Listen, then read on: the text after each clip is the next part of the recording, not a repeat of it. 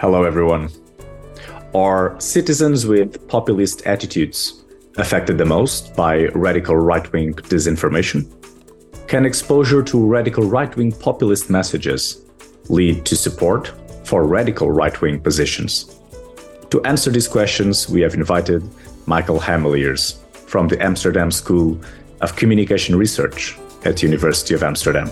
He is sharing the findings of his research, published this year in our open access journal, Media and Communication. I'm Rodrigo Silva, and today, let's talk about media and communication.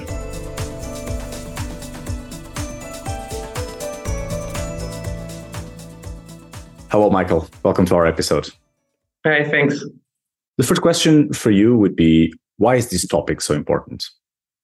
I think disinformation that revolves around sort of the deliberate manipulation or fabrication of content with the intention to deceive recipients is really important because there's really harmful intent behind the creation of such information. So I think it's really important that we, as researchers and also for society more generally, really try to understand how exposure to false information is affecting citizens. That's why I think it's important to study the effects of disinformation also in experimental settings. Of course. And when you started this research, so what were you hoping to find? What was the research gap? Yeah, so what I was manipulating in this experiment is not just false information in the sense that facts were completely fabricated and completely aligned with a deceptive political agenda, but also disinformation that relies on more subtle manipulations and stays closer to the truth, which has also been referred to as malinformation, sort of the deliberate misuse of existing information that is placed in a different context, how that actually affects people and whether there's a difference in credibility between real information, completely fabricated information, but also less strong deviations from truthfulness, all aligning with a radical right-wing populist perspective. I was hoping to find that there was a strong difference in credibility between the most manipulated and the most accurate or most authentic content, and that people were actually able to differentiate between these different levels of truthfulness. Okay, so let us know about the findings. Yeah, so the most surprising finding, for me at least, is that people don't make very clear distinctions in terms of credibility between disinformation, the most fabricated type, and authentic information, so real political speech or something that is based on factually accurate information, which I think really points to this debate that people have a hard time distinguishing between true information and false information. And that was a surprise for me, but also an interesting finding was that sort of the disinformation that stays closest to reality had the strongest effect on radical right-wing issue positions. And how would you say these findings can impact in terms of public policies, individual choice? So how can these findings translate into real-life situations?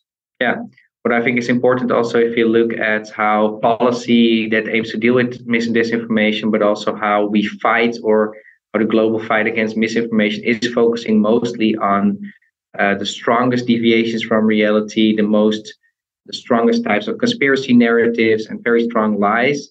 I think what is important is to take into account that also these more subtle manipulations and disinformation that stays closer to reality also can have a strong impact on people's belief. Perhaps it's also important that policy and our global response to mis and disinformation also focuses on these more subtle manipulations. Of course. You mentioned before some surprising findings for you. Can you indicate to the researchers out there, so what comes next in this topic? So what's next to study? Yeah, what I think is important is that this study only focuses on textual disinformation with a very strong anti-immigration perspective. But I think future research should also take into account that disinformation come in many different forms, such as deep fakes or cheap fakes that really relies on videos, but also more embeddings on social media or ordinary citizens communicating disinformation, also in the forms of bots and trolls. So I think sort of the contextual factors that help to shape disinformation, I think it's important for future research to also take these differences in the context of false information into account. Can you provide some additional resources, some additional materials about the topic discussed today of any format? Yeah, I think there are a lot of nice policy briefs out there if you look for them. And I think it's also good for people to find how misinformation is different in different national settings. So my studies, and I also think from a lot of other literature out there, is really focused on the US or Western Europe. I think it's good for listeners to also take into account sort of the global perspective and try to find policy papers that have been written in different countries about the dynamics of mis and disinformation, which are very different across national settings.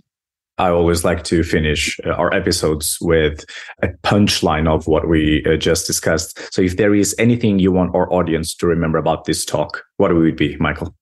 Yeah, I think that factual knowledge and truthfulness and reality have become very much contested debates, and that in this sort of fragmented setting that people no longer make a very strong distinction between levels of truthfulness on the whole, and that deception can be credible, whereas actually truthful information can have a strong impact on attitudes. We really have to take into account that there are so many different degrees of deception, and that truthfulness has become also partially in the eye of the beholder in a time where there are so many competing narratives that all compete for being acknowledged as legitimate versions of reality.